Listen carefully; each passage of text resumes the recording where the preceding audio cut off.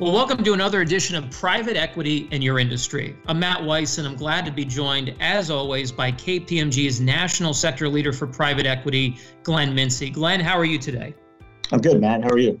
I'm doing well. And with Glenn and I is Scott Rankin. Scott is KPMG's Industry Advisory Leader for Consumer and Retail. Scott, thanks for taking time to be with us today. Thanks, Matt. Happy to be here.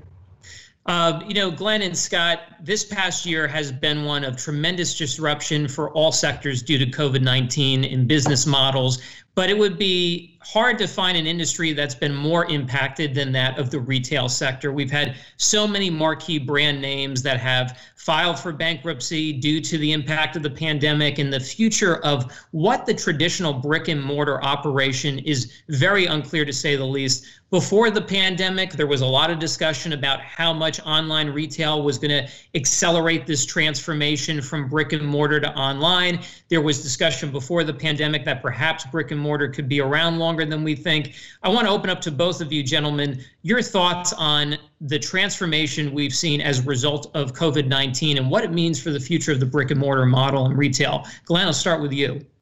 Sure. Thanks, Matt. So looking back to before the pandemic, and I know that was a long time ago, it was pretty clear that you needed both a brick and mortar presence as well as a digital one.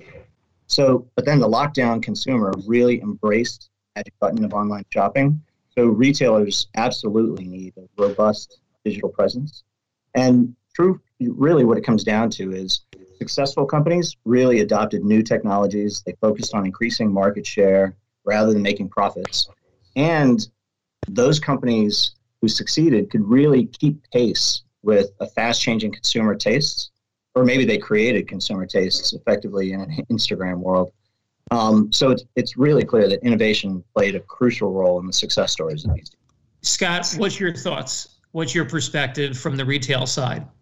So if you take a step back and if you take a look at e-commerce as a percent of the overall retail landscape, many retailers viewed this as an evolution, and there was a clear glide path of every year physical or offline retail would cede a few percentage points to digital. And when things are running along smoothly, you can plan for it, you can prioritize, and you can prepare yourself for what's to come. What happened with COVID is that basically 5 years of disruption happened almost overnight. So retailers who thought they had a lot of time to invest in capabilities and experiences to serve the emerging needs of consumers woke up one day and realized they had to get there much quicker. So it forced them to prioritize, to do things differently, to accelerate. There's been more progress in retail over the past year than has happened over the past 5 years. Again, because they were forced into this situation, and many of them responded well and they're thriving. Others who were maybe built a little bit more for a legacy world and haven't been able to invest or pivot quickly are struggling. And I think we're seeing that play out in the market in terms of who's winning share, who's losing share, and ultimately who may be here in the next couple of years and who may not be around.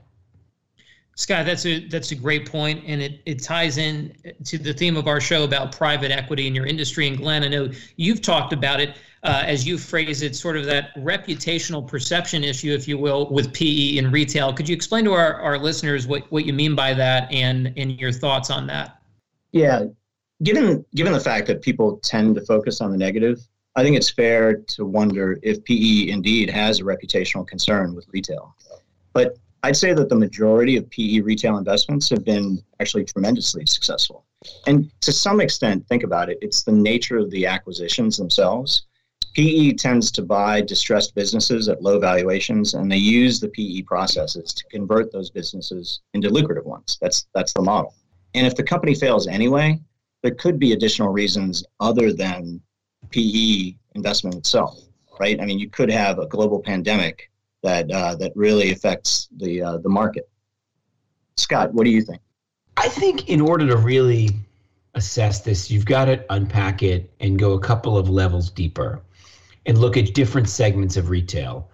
Retail is probably too broad of a term to really answer this. So I think about it, again, from a segment perspective. And if I think about places where PEs have invested money over the past several years, decade, maybe I'll oversimplify, but think about three big segments: legacy brick and mortar, regional businesses, and direct-to-consumer businesses, and I'll add another one, QSR.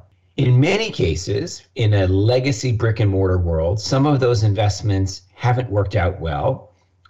In those cases, I might argue that investments in those businesses maybe didn't materialize the way that people had hoped because it was just a bad business model. Had nothing to do with the owner or PE. The space just underwent more disruption than anyone had envisioned at the time of the investment.